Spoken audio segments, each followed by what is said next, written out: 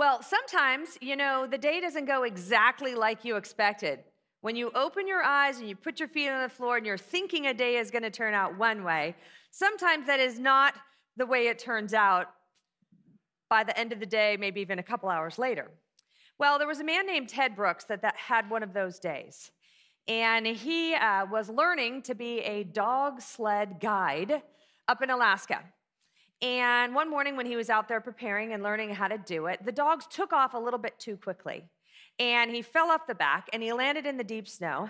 And of course, he picked himself up and he started grumbling as he was dusting off the snow from himself, only to notice that there was a big, giant shadow that overtook him as he was dusting himself off.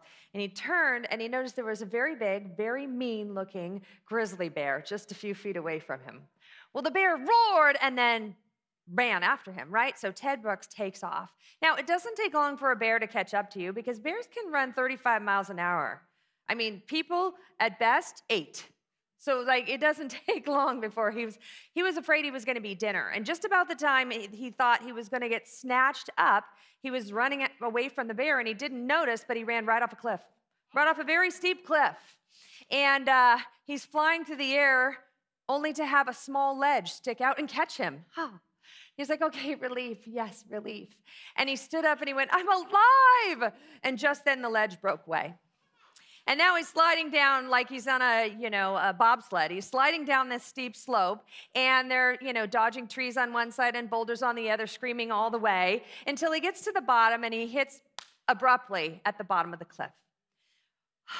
He takes a breath, surveys the surroundings only to realize he's on an iced over lake. And he can hear it begin to crack. And so he looks for the closest shoreline and starts lunging as the ice is breaking towards that closest shoreline. He finds what he thinks is a nice piece of solid ice that's going to support his weight, only to discover within a few seconds he begins to sink. Well, that's when Ted Brooks pulls out his cell phone and dials 911, and these are the words that he hears. You are outside your coverage area. If you want to expand your service, please call back during normal business hours. Bad day for poor old Ted Brooks. We've had days like that, haven't we? Some of us are in seasons like that. Sometimes they last a lot longer than a day. The world is falling down around you. Life hurts. It doesn't look like it's going to get better tomorrow or the next day or the day after that. On those days when the bottom drops out, you basically have 2 choices. You can either choose to relieve your pain in a variety of bad ways and bad attitudes, or you can throw yourself at the feet of a loving and merciful Heavenly Father who knows everything about you and has all power to help you get through those days and those seasons. And of course, we're going to be studying the Bible, and it's going to push us down that path to go towards God in our trials, to find our support and our comfort and our to-do lists from Him when life hurts and when we are facing our next test. And James is going to tell us today exactly what you need, and some of you are in a trial right now, but some of you will be in a trial by tonight.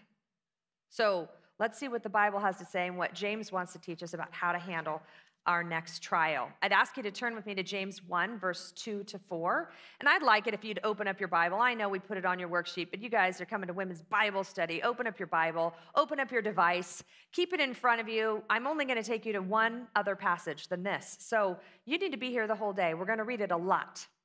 Starting in verse 2, it says this: Count it all joy, my brothers, when you meet trials of various kinds. For you know that the testing of your faith produces steadfastness. And let steadfastness have its full effect, that you may be perfect and complete, lacking in nothing. Now, we all understand this truth, and not just because, it's in our Bible, right? But because you've lived life on the planet for a while, and you know that troubles, trials, bad days are inevitable. In fact, James even frames it that way. Did you notice he said, when you meet troubles, not if you meet troubles? He's trying to tell us this is going to happen. This is going to happen to you. Whether it's a huge one or a little one, it's going to happen to everyone. In fact, as Christians, you should expect it even more. Because in your Bible, places like Acts 14:22 and lots of other places, it says things like this: through many tribulations, you will make your way to heaven. Now, verse 3 calls it a test. It calls it a test. In fact, it calls it a test of your faith. And there are many tests in our Bibles. Just a couple of them that I thought of in the Old Testament, a couple of tests were like when God kept a bunch of the pagan nations in the promised land when the Israelites walked in. In other words, they didn't conquer everyone. Now, God is all powerful. I mean, the 10 plagues had just happened. You don't think that he could not have wiped out everyone in the promised land or made them leave town and leave the promised land? Of course he could have. But it says in the Bible that he kept some of those pagan nations there in order to test the Israelites, in order to teach them to fight, to be soldiers, to get them up and doing the job that needed to be done. So he purposely left some in the land for that very reason. Okay? Another test in the Bible, maybe you don't think of it this way, but every day God allowed them to only take a single day's manna. They couldn't stockpile in their pantry. That's what all of us would do, right? I'm going to put a week, I'm going to put 2 weeks, I'm going to make sure I have a month of food. Then I can sit back and relax, or I could take a trip or whatever. No, God said every day you only get enough for today. Your daily bread. Interesting. Why did he do these tests? Well, he wants to make sure that God's people get stronger. He wants to make sure that God's people begin to trust in him more and more and more, as opposed to themselves and their own brains or their own ways of doing things. He wants them to trust in him. And guess what? He wants the same thing for us. So we're going to look at this passage over and over, as I said, but I like to look at it from the 20,000-foot view, because I think seeing it all together really helps us understand the purpose that God has behind it. So we're going to read it all again. Count it all joy, my brothers, when you meet trials of various kinds, for you know that the testing of your faith produces steadfastness. And let steadfastness have its full effect, that you may be perfect and complete, lacking in nothing. When we see it all together, we begin to understand that God has a bigger purpose for our bad days, for our troubles, for our Ted Brooks kinds of situations that we will inevitably face. Now, it reminds me of going to the gym. If I told you today, if I just said, hey, let's go to the gym, okay, you would not be expecting a girl's day out. You would not be expecting that we're going to, go on vacation or a bachelorette party, right? We call it a workout. Why is that? Because it's a lot of work. It takes a lot of effort. And you would have that expectation if I said we were going to the gym to work out, okay? Well, when we work out, we get lots of benefits, right? You look better. You feel better. You sleep better. Your clothes fit you better. And usually you're more equipped to handle whatever comes in your day, emotionally and physically, if you do a little bit of physical workout, right? Well, God uses our trials to work us out spiritually as Christians. So I'd like you to see your pain as a spiritual workout. That's point number one. Looking at the whole thing, we need to see your pain as a spiritual workout. God has an intention and a plan. He's doing it on purpose to work us out. Now, just like there are benefits from a physical workout, I just listed them for you, so too a spiritual workout. And as I studied and as I thought through my Bible, I came up with a bunch of benefits that happen to us because we go through troubles. I have 7 for you, okay? So you're going to go A, B, C, all the way to G, okay? You're going to have 7, and I'm going to give them to you real quick. Only a couple of them come from this passage. The first 5 don't. Here they are. The first one, letter A. In 2 Corinthians 12:9, it says that God uses trials to, letter A, humble us. Humble us.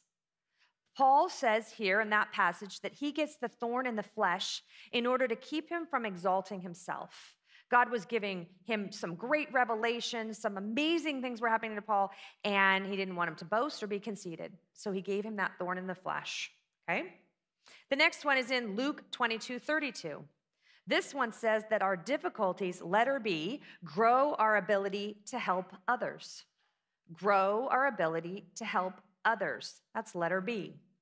Grow our ability to help others. This is where Jesus turns to Peter and he says, hey, I know you're going to mess up and deny me, but when you've done that, I want you to turn and strengthen your brothers. Something about our difficulties helps us to help others better. The next one's found in 2 Corinthians 4, 16 to 18. 2 Corinthians 4, 16 and 18, God says that our troubles make us, letter C, long for heaven. Long for heaven. This passage is the one that says we should look at things that are unseen, not things that are seen. We should look at things that are eternal and not things that are temporary. Okay? We're supposed to focus on the then and there, not the here and now.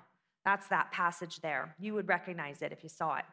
The next one is in Deuteronomy 13:3. This one says that our tests, letter D, prove what we love most. They prove what we love most. And here Moses is explaining how false teachers and false teaching reveals to us if God's people will love him with all their hearts. That's what's happening in that passage.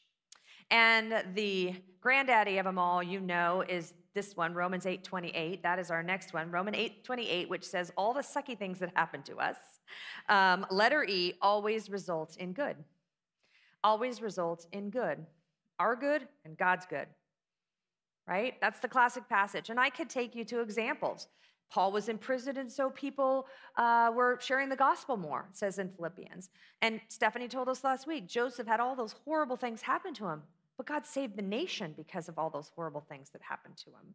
Now, the thing is, sometimes we fail to look at our trials properly because we're looking at the backside of the tapestry instead of the beautiful and the good that's on the other side. We're looking at the side where there's knots and there's no design and there's threads sticking out everywhere instead of seeing what he's making that's beautiful on the other side of it, the good. And one writer said that we should never judge the worker or the work by the wrong side of the tapestry. See, our master weaver is making something gorgeous. We just can't tell from this side sometimes. Now, James is going to give us our sixth benefit in the passage that we're studying. And in verse 3, it's when he calls them tests, tests of our faith. The only other place this term is used in your Bible is 1 Peter 1, 6 and 7. And this is what it says. It says, in this you rejoice, though now for a little while you've been grieved by various trials, because they test the genuineness of your faith. That was 1 Peter 1, 6 and 7. So another benefit that we get from the spiritual workout of pain is letter F, to prove we're real Christians. It's probably the most important benefit of all, to prove we're real Christians. Now let me explain this one for a little while. In the parable of the four soils, we have these four people that are hearing the gospel, right? That's what those four soils are. And in Luke 8:13, it describes that third group of people that are hearing the gospel. They've heard that Jesus saves, and it says they, quote, receive the word with joy, but they have no root. They believe a while, but in a time of testing, they fall away. You know, when people are tested, when they go through trials, they'll either stick with Jesus or they won't. And if they don't stick with Jesus in those horrible days and those bad times, it's proof they were never saved to begin with, if they bail out on him in those moments. So you see, this is a very important benefit from our troubles. It tells whether we're real or fake, all right? And now in deciding if something is real or fake, it's also something we'd use to test diamonds. Now, if you were, and I'm assuming we're all amateur gemologists, not professionals, but if you were to test your diamond, there are three basic tests you could see if it was real or fake. Okay? The first test, if you could take it out, the first test would be to drop it in a glass of water. Because diamonds are the heaviest thing on the planet, so they would sink. Fakes do not. All right? Another thing you could do is breathe on your diamond. You can do it, it's okay. Real diamonds, they don't fog up. Fakes do. And the third test you could do is subject your diamond, somehow take it out and subject it to fire. If a diamond is put in fire, it will come out unscathed, where fakes and others will be burned up or scorched. Don't you love that? The diamonds stand the test of fire, and so does your Christian faith. If you turn from God when your life is, in the heat of the fire, then it proves that you were fake all along. You might have been taking some of the benefits of the church, like the book of Hebrews talks about, but you're not really one of his kids. Now, our passage is going to give us one last benefit of trials, and it's going to be in verse 4. But I'm not just going to give you letter G, so just take a breath for a second. I want to talk about the terms that we have here in verse 4 before I give you that. It says, we have trials so we can be perfect, complete, and lacking in nothing. Let's make some observations about those. Perfect, that first word, that means to be mature. You learned that in your Bible study. It is the word teleos, or just right. You've heard it from this platform so many times, but I think about Goldilocks, right? The porridge is too hot, too cold. No, it's just right. It's perfect. It's just right. That's that word mature there. And in the book of Hebrews, the writer describes the mature Christian as someone who's able to digest solid spiritual food because they have had their powers of discernment trained by constant practice. Hard times do that. Hard times allow you to grow in that discernment and be trained. Verse 4 also says, the tests make us complete. And we think of complete as WHOLE, right? Complete whole. But it really also means sound and blameless. It doesn't just mean whole with a W.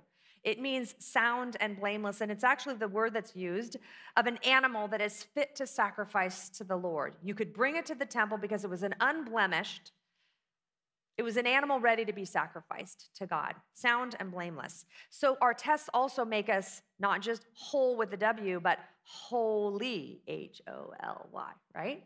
Makes us both. And lastly, verse 4 says that our trials make us lack nothing. We will not be deficit in any character trait if we would allow and submit ourselves to the test that God sovereignly gives us. They're not the same as the lady next to you or the one across the room. But if you submit to the test God gives you, you will not be deficit. He will use it to mold and shape you and do the things he needs to do to your character. Now, when we put all of that together in verse 4, we come up with one more benefit of our trials, and that is letter G. It makes us fully grown Christians. Makes us fully grown Christians. When we get through whatever test God gives us, we will be more mature and fully grown. Now, as much as we all enjoy when our children are little, that snuggly ball stage, the one where they fit right here under your chin, and they just smell so good, and they just curl up there when they're not crying for food or a clean diaper or sleep, right? That moment in time when they're just snuggled right here. We all love that. But you would really, there are people who say, I just love the baby stage. I never want it to go away. But you really would not want your child to stop growing at 2 months or 3 years or 10. And if you say, I just want them to stay my little girl forever, you do not yet understand the great joy that comes in watching them reach their developmental milestones. In fact, we set those milestones up to find out if a child is thriving. And it would be a tragedy if they didn't meet them and if they stopped growing. We would be taking them to the doctor, something's wrong, my child is not thriving if they didn't meet those developmental milestones, if they did not reach them. I can tell you as a mom of over 26 years that it just keeps getting sweeter. Just imagine you missing out on the moment when that little snuggly ball recognizes you for the first time and smiles. If they don't grow up and mature, that doesn't happen. Or the day when they can recognize you when you show up at Kids Bin and they're running to the door because they're so excited to see you, mom, grandma, right? That moment would be lost.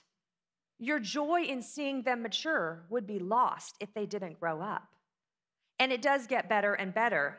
There are 3 people walking around on the planet that learned to tie their shoes, and I had something to do with that, right?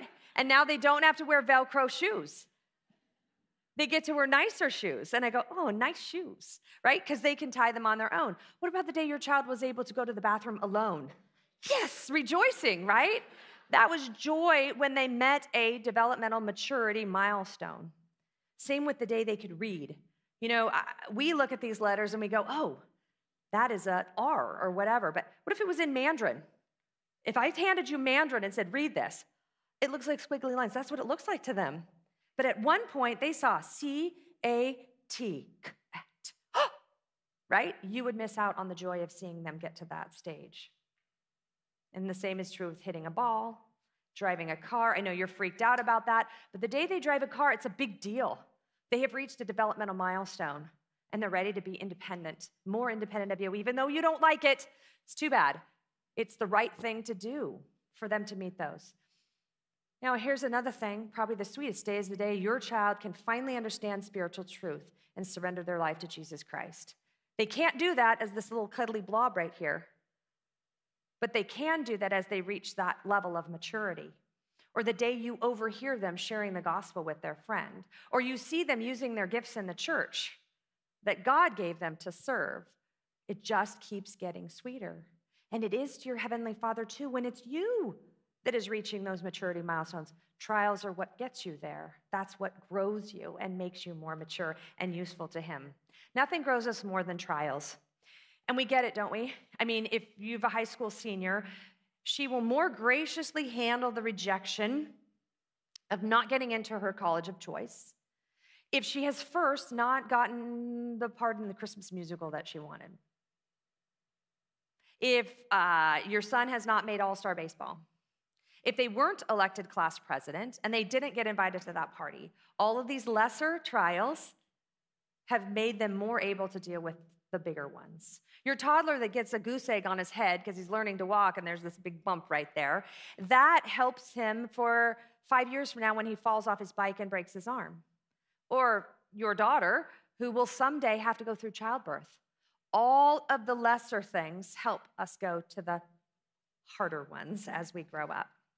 One writer said, the effect of testing rightly born is strength to bear still more and to conquer in still harder battles. I know that doesn't sound like something we want to sign up for, but really it is, because it's the maturing Christian that God shapes and molds to be the tool that as he passes by his tool chest, he goes, that's the girl I want for this, because they've been shaped and molded. You see, I said some people work out to feel good and look good, right? But there are other people that work out because they want to join the police department or the Marine Corps, or because they want to get that gig in Hollywood, right? Or because they're trying to break into Major League Baseball, okay? They're working out because they want to be ready for the job. And we should be wanting to work out spiritually for that same reason, because our God's going to line us all up against the backstop, everybody in this room. And he's going to go, okay, I have important jobs to do this year, before next summer. I have important jobs I want to do. Who am I going to pick to do them? I want it to be you. I want a lot of us to be ready to have these more important jobs. So we embrace our trials not because we're masochists, because we want to see what God will do in us. He needs to work in us before he's going to work through us. And he's done it to thousands of his people before us. And a few of them, you know. I mean, Abraham, he worked on Abraham for 25 years. Joseph for 13, and poor Moses, man, he took 40 years in the University of the Almighty before God brought him up to the plate and said, okay, this play's for you. It was a long time he worked on them in their trials. But when they graduated, they were even more useful. So who is he going to call up from among us to do the things he wants done in Orange County in 2023? I hope it's a lot of you. So when you find yourself in the furnace, you need to see your pain as a spiritual workout, okay? Back in James 1, we're going to see some more of God's purposes for our pain. It's going to just jump right out at us, but we're going to read from the beginning again, okay? Count it all joy, my brothers, when you meet trials of various kinds. For you know that the testing of your faith produces steadfastness.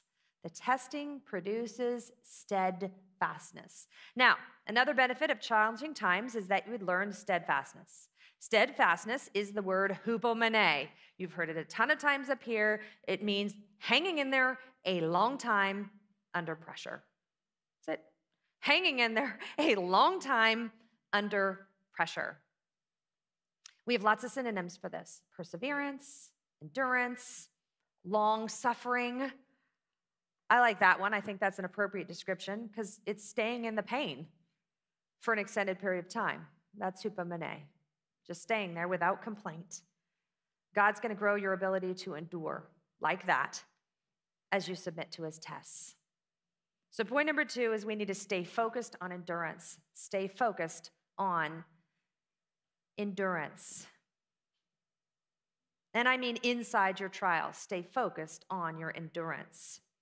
We talked about the spiritual workout and the physical workout, but let me ask you, how are you going to get to the end of the physical workout? What is the most important thing that you need? Is it good tennis shoes? A heart that's healthy? A treadmill that works? No. The most important and critical skill is that you have endurance. That's how you're going to get from the beginning to the end of the workout. The rest of the stuff, okay, it's helpful, but really you have to have endurance to get to the end. We don't just want to start the race, we want to finish the race. And in case you don't know it already, the Christian life is not a sprint, it's a marathon. It is a long-term race to the finish line over the long haul. And he wants us to not only start, but finish. We don't want to end up at the end of this whole thing and be like those 7th grade girls. You know the 7th grade girls, the ones that sit in the back of PE? The one that are worried about their mascara and don't want to be too sweaty. And when you do the mile run when you were in 7th grade, they were just, kind of meandering around. You don't want to be them. Not in this case, okay? You want to be the one that finishes and runs all the way through the tape. I know they might be hip, but don't be them. This is not the moment to be them. Now, they do say, I've never been to it, okay? I must confess, but they say that the New York City Marathon is kind of like a big party. There are 28,000 runners that day, and a lot of them are wearing costumes, and there's huge crowds that line the streets. But when you get to mile 13, which is halfway, you have entered Manhattan. You've turned north. Central Park is behind you, and so is the finish line. And that's the point in which the crowd thins out and the party's over. You're about halfway through. And all of a sudden, you're feeling more like you're alone in this race. At mile 16, you begin to ache everywhere. You were exhausted, you're numb, you're starting to feel like, okay, I'm not sure that I can really make it through this. All you want to do is quit, but you're putting one foot in front of the other. You're still going, okay? But at mile 20, they say that's when you hit the wall. That's when physically and psychologically, you're just done. All you can think of is quitting. You're like walking, stumbling by the first aid tents, and you're seeing all the runners that are laying on cots. And you're beginning to despair as you see them, and you're barely moving past them. And you're starting to think things like, I'm going to have to go home and tell everybody I know that I didn't finish this thing. And you're saying to yourself, stupid head, why did you even sign up for this? What were you thinking? You're lame, okay? At that moment, you can't think about the fact that you got 6 miles left. All you can think about is the fact that you got to put one foot in front of the other. That's all you can do. You can't focus on the 6 miles. You can focus on, okay, I can do this. I can do this. I can do this. That's all you can do at the very end of that race is just keep putting one foot in front of the other, because if you do that, you will cross the finish line. If you just put one foot in front of the other. And sometimes some of you right here in this room are hitting the wall today. You barely made it here because your pain hurt so bad and you're in such a horrific trial and your heart is just breaking and you barely made it and all you want to do is quit. Don't. Please don't. Just put one foot in front of the other and we'll help you. Don't make me a liar, ladies. We will help you. We may not be there today, but we will help you. You're in our small group. We love you, like Pastor Mike talked about this weekend, and we are going to lovingly help you pick that foot up and put it back down again. And it's you today. It could be us 3 weeks from now, but we're going to help you put one foot in front of the other. That is steadfastness right there, picking your foot up and putting it down. The only real way to get steadfastness in your life is really actually to go through trials. When everything's great, your pantry's full, everybody's healthy, nobody has zits, your family's all having Norman Rockwell moments every night, nobody needs steadfastness when that's happening, right? It's only when you're in trials that you will actually learn steadfastness. It's kind of like a knife sharpener. You know that thing, that big bar that sits in your block and you're like, I'm not sure what to do with this. And then you watch the cooking shows, you go, oh, that's what you do it, right? Okay. If you're like me, I watch them. How do they do it? Okay. You realize that the only reason that my tool, my knife, is effective is because I'm scraping it against another object, a metal object. It's only because of the painful interaction that's happening with those two pieces of metal. Scrape, scrape, scrape, scrape, scrape, scrape. That's painful for those pieces of metal. That's the only way I'm becoming an effective tool. That knife is going to go back in my drawer and do what I asked it to because of the painful interaction of the knife sharpener. So I don't care if it's your parenting, your job, your marriage, you will not grow steadfastness unless you are inside a trial in those things and you're learning it as you go. You're learning on the job. Now, if we would take a peek inside the life of someone who is training for their first marathon and you were to look at their computer, you'd see that their social media, probably in their Google histories, is all about the best runners of all time, right? Because they want to have inspiration to go and do that marathon in New York City. They might even make them their screensavers or something to be inspired by this person when they, their screensaver comes up. Well, God has those too. He has a list of those marathoners too. The one passage I'm going to send you to is Hebrews 11. Okay? So turn there with me. These are God's most accomplished spiritual marathoners. And he put them in scripture to give us inspiration. And through the whole chapter in Hebrews 11, talks all about their stories and accomplishments. But I'm going to have you go to the very end, verse 37 and 38, because after they've done all these great things, verse 37 and 38 says this about this group of heroes. They were stoned, they were sawn in two, they were killed with a sword, they were destitute, afflicted, mistreated, and they suffered horrible trials. But then verse 39 tells us that they were all commended through their faith. They persevered and God was pleased with them. That's what that's trying to say. At the end of it all, he was happy with them. They were honored because of their faith, because of their trust in God. Chapter 12, verse 1 then says to us, since we are surrounded by so great a cloud of witnesses, let us lay aside every weight and the sin which clings so closely. Boy, does sin cling closely when you are in a trial. Isn't it just like right at the door? When you are in your worst moments and you feel like you can't go on, that is when sin is crouching there for you to grumble, complain, lay in your bed and weep and not come to Bible study, right? Lash out, shake your fist at God. Why me, right? All of that sin is so close. But what are we supposed to do again? Instead, we are supposed to run with endurance the race that is set before us.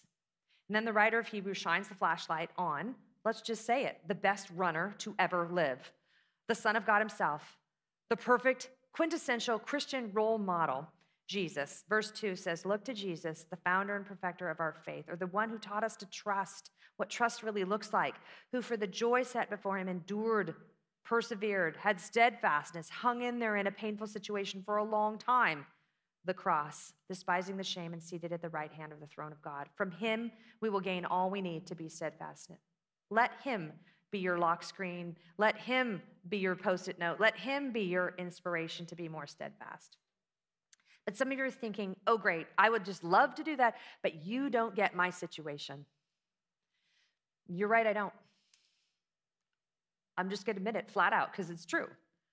I've had my pain. My pain is different than your pain, but I have had pain, and pain is pain. And we're looking at this scripture. We know that we're still supposed to do the right thing, even if there's pain. But I have a great promise, a guarantee for you. I quote it all the time, 1 Corinthians 10:13. I go to it all the time in my brain. It's the promise from God that our good and loving Heavenly Father will not let us be in a situation that we can't handle. And it's not that we can't handle it by ourselves. It's that we can't handle it. We can handle it because of him. He does not put us in a situation that we can't handle without him. He's there with us. And it says in that passage that he gives us a way of escape in order that we may be able to endure it. Whatever your trial is, whatever you think you can't go any farther in, he has a way of escape for you to get you out of it, maybe just to get you through it. the next hour, the next day. There's not one difficulty represented in this room or anywhere else that with God's help we cannot survive. Now, I saw this kindness in a fresh way when I studied this time because one writer brought to my attention something. I've read the story tons of times, Jesus getting arrested in the garden. But they brought to my attention the fact that God gave the disciples a way of escape that night because they were not arrested with Jesus. I was like, never thought of it that way. You know, Jesus stood alone in front of the 70 most powerful leaders in the Jewish nation, the Sanhedrin that night, all alone because everyone else bailed. But only a few months later, the disciples are standing before the same 70 men, except now they're full of boldness and courage. Yes, because they had the Holy Spirit, but also because they had learned steadfastness, even on that very night, the worst night of their life when Jesus was arrested, right next to him, and they took off. They learned steadfastness through their trials as well, and were ready to be bold the next time. Okay, so we need to stay focused on endurance, which means just picking your foot up and putting it down, picking your foot up and putting it down, picking your foot up and putting it down in your next trial. Okay, so now we've gotten to what I think is actually the hardest part of the whole thing. I was setting you up, I guess. I did it all backwards. It's the first and hardest part of this passage. It's our attitude in the pain. Let's read it again. James 1:2-4. Count it all joy, my brothers, when you meet trials of various kinds, for you know that the testing of your faith produces steadfastness. Let steadfastness have its full effect, and you may be perfect and complete, lacking in nothing. It clearly says from the very beginning here that the attitude of our heart in our troubles has to be J-O-Y, joy. That's what it tells us to do with every trial and every situation. It's only possible to obey this command, which it is a command, I think, when you look at the verses all at once. That's why I started with all of it and then picked it apart and then moved up to the top. Because you can't do this if you don't remember where God is taking you. At least I can't do it. So point number 3 is this: let the goal improve your attitude. Let the goal improve your attitude.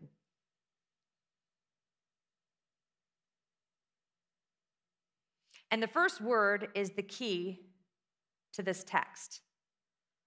It says we are to count. It's also the word consider. But what it really means is just think about it. What you need to think about in your trials is joy. It's as simple as that. What you need to think about in your trials is joy. As I've said, it's an imperative, it's a command, which means joy in our trials has to be, as one writer called it, our settled conviction. It has to be our intentional choice, in other words. We have to choose to think about our troubles with joy. To be joyful in our trials is not the natural response, but it has to be the supernatural response for Christians. We are different than all the other people walking the planet that don't have salvation, don't have God, don't have the Bible, don't have the church, don't have the Holy Spirit. We are different. It should be the supernatural choice for us. The Bible never tells us to grit our teeth and just get through the root canal of the life he gave you. Doesn't say that. In fact, this is exactly the opposite multiple times. You remember, rejoice in the Lord always, and again, I will say rejoice. That is in multiple places in our Bibles, not just in James 1 here. We have to choose to be happy. It is an act of our will to choose to be happy. But the text goes even farther, and he makes it even harder because he says we are supposed to possess all joy. Thanks, James. This means you're supposed to have nothing but joy the next time you have a flat tire or whatever the problem is. Nothing but joy. What? Oh, that's so hard. But then I love the fact that it says, let's read it again, count it all joy, what? My brothers. It's at this point that James reminds us he's our godly older brother. You know, he's the brother of Jesus. He could have stood aloof. Remember last week, he told us he was a servant. Now he's telling us, I'm with you. I'm one of you. Yeah, Jesus was my brother, but I'm with you. And it's almost like he's putting his arm around us. Count it all joy, my brothers. You can do this. We've got this. We're together in this. We just read it this week, Ecclesiastes 4:9, right? Two are better than one. It's like, all right, we can do this together. We can choose joy, and we can help each other choose joy, right? Remember I said, don't make me a liar. Help them choose joy. You choose it, you help them. We do it together. We don't choose joy because the situation is pleasant. We do it because God has a purpose. That's what I've been talking about this whole time, the purpose God has for your trials. Point 1 was that, point 2 was that, and now we're talking about your attitude, which we have a good attitude because of the purpose God has. Remember, he's making us steadfast, perfect, complete, lacking in nothing. So let the goal improve your attitude. One pastor, one of my favorites, Warren Wiersbe, said this: if we value comfort more than character, trials will upset us. If we value the physical more than the spiritual, we won't be able to count it all joy. And if we live only for the present and forget the future, trials will make us bitter, not better. And of course, as Christians, you know there are plenty of things that we could be choosing to be joyful about that have nothing to do with our trial. I don't care what you're facing. If you're a real follower of Christ, there are some things that are true about you that you should be filled with joy. One of them is that you're born again. You are not the same person. I don't care if you became a Christian a week ago or 5 years or 50 years ago. Are you the same person as you were before you became a Christian? No way, no how. You are remade. You now have a heart that beats for God. You now have a heart that looks at the Bible and you can understand it. Do you realize your non-Christians can't understand it? They have never had their eyes opened. You are born again, okay? You also are forgiven. Everything that you ever did, everything that you will do has been paid for, and it won't be by you. That is something to rejoice over. How about you're going to heaven? This life is not all there is. You will live forever in a perfect place. Awesome. Those are all things that are important to have joy about. Even things like that we're indwelt by the Holy Spirit. God is with us. Do we have a lot to be joyful about? You bet we do. This is why even the martyrs could leave the planet rejoicing, singing hymns, and smiling. Who, by the way, were being shot, hung, burned, and drowned. But they were going to see him. In 5 minutes, I'm going to see him. In an hour, I'm going to see him. No matter how treacherous the path they took to get there, they were filled with joy. So joy is possible even in our most horrific situations because it's a God thing. God can make it happen in us. It's a fruit, it's a proof of our commitment and relationship with him.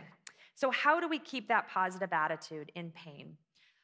I've been in pretty intense, painful situations a handful of times in my life, and these are the kinds of things that I did. I actually did what I'm going to tell you to do. And I have 3 of them for you to keep my joy. I have 3 of them for you, so A, B, C, okay? But I am going to warn you, B has subpoints, okay? So it's enough said. All right, A, first thing you did to hang on to your joy is clean up my mind. Clean up my mind. Nothing kills a good attitude better than you just sitting there thinking about how rotten your life is in this trial. It's going to suck any possibility you have of joy out of your mind. Which also means you cannot be dwelling on all the what ifs. What if my husband doesn't get another job? What if my son never becomes a Christian? What if I never get over this debilitating disease? Okay, well, number one, the what ifs don't happen most of the time. They're not real. They're not true. I wouldn't even say 9 times out of 10 it doesn't happen. I would say 95 times out of 100 those things, those what ifs never happen. And if they do, you're going to go back to this text. If you're really in those 5% of things that did happen to you and it was the worst thing you could have, side effect, I took ibuprofen for a week when I was pregnant. I'm sure that my child's going to have this, right? Just, would you stop looking things up? Clean up your mind. Don't do that, okay? All right. B, think positively. Think positively. I do not mean your best life now, okay? The positive thoughts I'm going to have you think of are all Bible principles, okay? So This is where our subpoints are going to be. You have a void in here. You've just gotten rid of all the bad stuff. You've got to fill it with good stuff, or something else will come in there that you do not want. So let's fill it with good stuff. Here's 3 Bible principles to think positively about. One is that God is for me. God is for me. Romans 8:35-39 says that nothing can separate us from God's love. Nothing. And the first things on the list are tribulation, distress, persecution, famine, and it goes on and gives you a whole bunch of stuff and basically leaves room for nothing to separate you ever from God's love. Okay? Second one is God is my comforter. So this is number 2, God is my comforter. 2 Corinthians 1:3 says he's the Father of compassion. He's the God of all comfort, and he comforts us in all our troubles, the Bible claims. All of them. He's my comforter. I mean, think about Elijah. Here's just one example. Elijah. He did all this great stuff, prophets of Baal. Then Jezebel came after him, and she said, I am going to kill you, and I am going to search for you all over the kingdom. She's the queen, and I'm going to make sure you get destroyed. He's scared. He runs off. God brings him food from birds. Hello, the crows that are in my driveway, they're just going to bring me food tonight? He brought me food, and then he brings him sleep. And if you just think about sleep for a minute, think of your worst trial in your life. Were you able to sleep? I'm not. I mean, that's when you're tossing and turning and you're afraid, what's going to happen tomorrow, blah, blah, right? He slept not once, but twice, if I'm remembering the story right. And then he ends up being taken care of by the widow of Zarephath. Here's a woman who ends up giving him shelter and food for the rest of the famine. God was the comforter of Elijah, and he brought him what he needed. Okay, number 3, and think positively, is God promises me a better future. God promises me a better future. Romans 8:18 says that none of the pain you face, I don't care how bad it is, chemo, surgery, non-Christian husband, I don't care what the pain is, none of the pain will last forever. Every single problem we have, even if yours is terminal or permanent, we have diagnosis of that in my family too. It's all permanent. No, it's not, because it only lasts while I'm here. It only lasts while my daughter's here on the planet. Is it permanent? No way, because she's going to live forever. All of the pain is going to end when we cross the threshold of this life, and we're going to a perfect place where we will live for millions and billions, gazillion years, and we'll look back on this and realize this was so small. That brings us unending joy no matter what today holds. So we're cleaning up our brain and we are thinking positively. The third thing I do in the midst of my hard times is letter C, get busy helping others. Get busy helping others. Nothing gets me out of a funk faster than getting myself all wrapped up in helping somebody else. It's joyful to really help somebody else, do something for them. It changes my attitude too, because you know what I realize? I realize everything's not all about me. Carlynn is not the center of the universe. And when I'm, weeping in my bed in the fetal position, it's hard to think that. But once you start helping others, you realize I'm not the center of the universe. And frankly, everything is not really that bad. When I help other people, I realize that too. Everything is not really that bad. In fact, even though some of my trials last years, they're still not that bad. There are people that are surviving much worse on this planet than any trial God has ever given me. And probably yours too. I mean, we just talked about the martyrs. Anybody at that stage? Okay, just checking. God gave us an obscure little book in our Bible also to motivate us to have joy. And that is the book of Habakkuk. Habakkuk was a prophet during one of the worst times in Israel's history, under the most wicked king there was, Manasseh, who ended up putting them in the Babylonian captivity. And interestingly enough, God allowed Habakkuk to ask questions that you and I could never ask. And in his sovereignty, God recorded the dialogue in our Bibles for us so that we never get as snarky as Habakkuk did. But here's some things that Habakkuk wanted to know. Why is there injustice in the world? Why do evil men prosper? Why do the righteous suffer? And how come God doesn't do anything? Woo-wee! You want to go read Habakkuk, you'll get some of those answers. But God says compassionately, evil won't last forever. I know what's happening, and Babylon's going to be punished. Even though they're a wicked nation who came in and took you over, they're going to be punished someday. And by the end of the book, Habakkuk is a new man. And in chapter 3, verse 17 to 19, he says, though the fig tree doesn't blossom, there's no fruit on the vines, the produce of the olive field, the fields yield no food, the flock is cut off, there's no herd in the stalls. In other words, I've lost everything. I don't have food, clothing, vehicles, house, everything's gone. He says this, yet I'll rejoice in the Lord. I will take joy in the God of my salvation. God, the Lord, is my strength. He makes my feet like the deer's, and he makes me tread on the high places. Even in the midst of our worst nightmares, we need to remember people like Habakkuk and know that God knows all about it. And hopefully this lesson, this message, even this small group will be the catalyst which will help you remember the goal and change your attitude. Now, all this talk of God's testing and trials reminded me of a little rock that I met this summer. The little rock's name was Nugget. And Nugget was very happy. Nugget was living underground in the darkness, and he enjoyed his life very much. Until one day a big rain came, and when the big rain came, it kind of washed some of the dirt off of Nugget, and now all of a sudden, a little corner of him was sticking out in the sunshine for the very first time, and Nugget did not like it. He fretted, he got frustrated, and he started to complain. It was also about that time that a kindly old man came by with his walking stick, and he dug, he pried, and he got little Nugget out of the ground. Do you think Nugget liked that? No siree. He was very mad. He started raging, why me? Why do bad things happen to me? But the old man just picked up the rock and put it in his pocket and walked home. Now, Nugget complained the whole way. It hurt to get dug out of the ground. He was traveling in an unfamiliar place. He was going to an unfamiliar home. He was not happy, and he made sure everybody knew it. When he got home, the old man looked over Nugget very carefully, and he said, beautiful. And then he picked up a cloth, he put it in some warm water, and he began to scrub the dirt off of little Nugget. And of course, Nugget's struggling against him, saying, why me? Why do bad things happen to me? Right? But before the man went to sleep that night, he looked at Nugget and he said, hey, Nugget, tomorrow is going to be a very important day. You should get some rest. Of course, you know Nugget tossed and turned all night long, right? Didn't sleep. When the sun rose, the man began stoking his fire, making it nice and hot. And that's when Nugget noticed for the first time that up on the shelves over the man's head, there were all kinds of vases and jars, and they were beautiful. And they were all looking at him and smiling down at him. And that's when Nugget looked at himself. And he realized how ugly he was, and he was embarrassed, and he just wanted to go home under the ground in his nice, safe little place. The man said, hello, Nugget, I'm the refiner. I love you, and I'm going to make something beautiful of you. And then he put Nugget inside this long-handled spoon.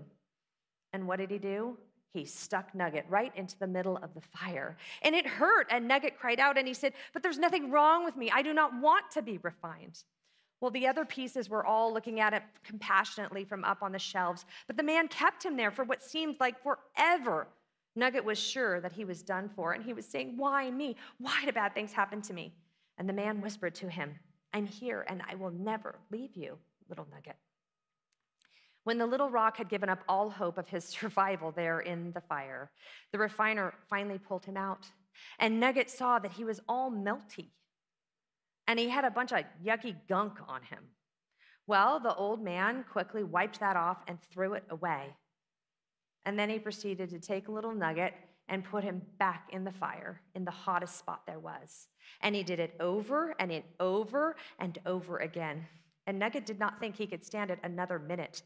The old man then took him out, scraped him off a little, and began to stare at him intentionally. Look at him so hard. And Nugget said, why me? Why do bad things happen to me? To which the man smiled, and little Nugget realized that he had never felt more loved than in that moment. And that's when Nugget turned to one of the vases and said, what's he doing? To which the vase said, he's looking for his reflection in you. And every time he takes off some of that gunky stuff, it just makes it clearer. Well, before the man closed up for the night that night, he took Nugget, who was all melty, and he poured him into a mold. And he said, good night, little Nugget. I love you. Well, the next morning, Nugget woke up and he said, good morning, all, as he stretched. And he chanced a little look down there at the refiner's bench. You know, he loved what he was becoming, and he loved all the attention he was getting from the refiner, but he was also pretty scared about what was still left to come on that workbench. But he realized that there was no one he trusted more than the refiner.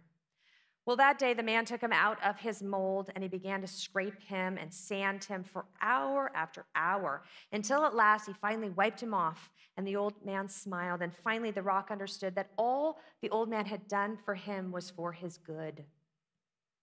The old man said, "Beautiful." And then he set him up on the shelf with everyone else. That's when Nugget understood for the first time he was no longer a rock. He was now a masterpiece. And he was so happy. And then he noticed there was another little rock down on the table. And he became even more thankful for all that the old man had done for him, how he loved him, how he cleaned him up, how he shaped and molded him into something beautiful, even though it hurt a whole lot. And he stopped saying, "Why me? Why do bad things happen to me?" Because now he knew. Ladies, I want you to remember Nugget, because your trials are there for a reason. He is making something beautiful from you as you stop resisting his will for you. Let's pray. Dear God, I am incredibly grateful that each one of the nuggets in this room, you were in the process of shaping and molding because you love us. I thank you so much for the fact that you're making us more useful in our trials. I thank you so much that you're giving us more steadfastness, more ability to hang in there in painful situations. And that every day you give us the ability to pick our foot up and put it back down again, and pick it up and put it back down again. I'm thankful that we don't do this alone. And I'm thankful, God, that even though it's so hard, that you are going to help us to choose joy and to help those around us choose joy as well. We're so grateful for you being the refiner in our lives, God. May we stop resisting your will. In Jesus' name, amen.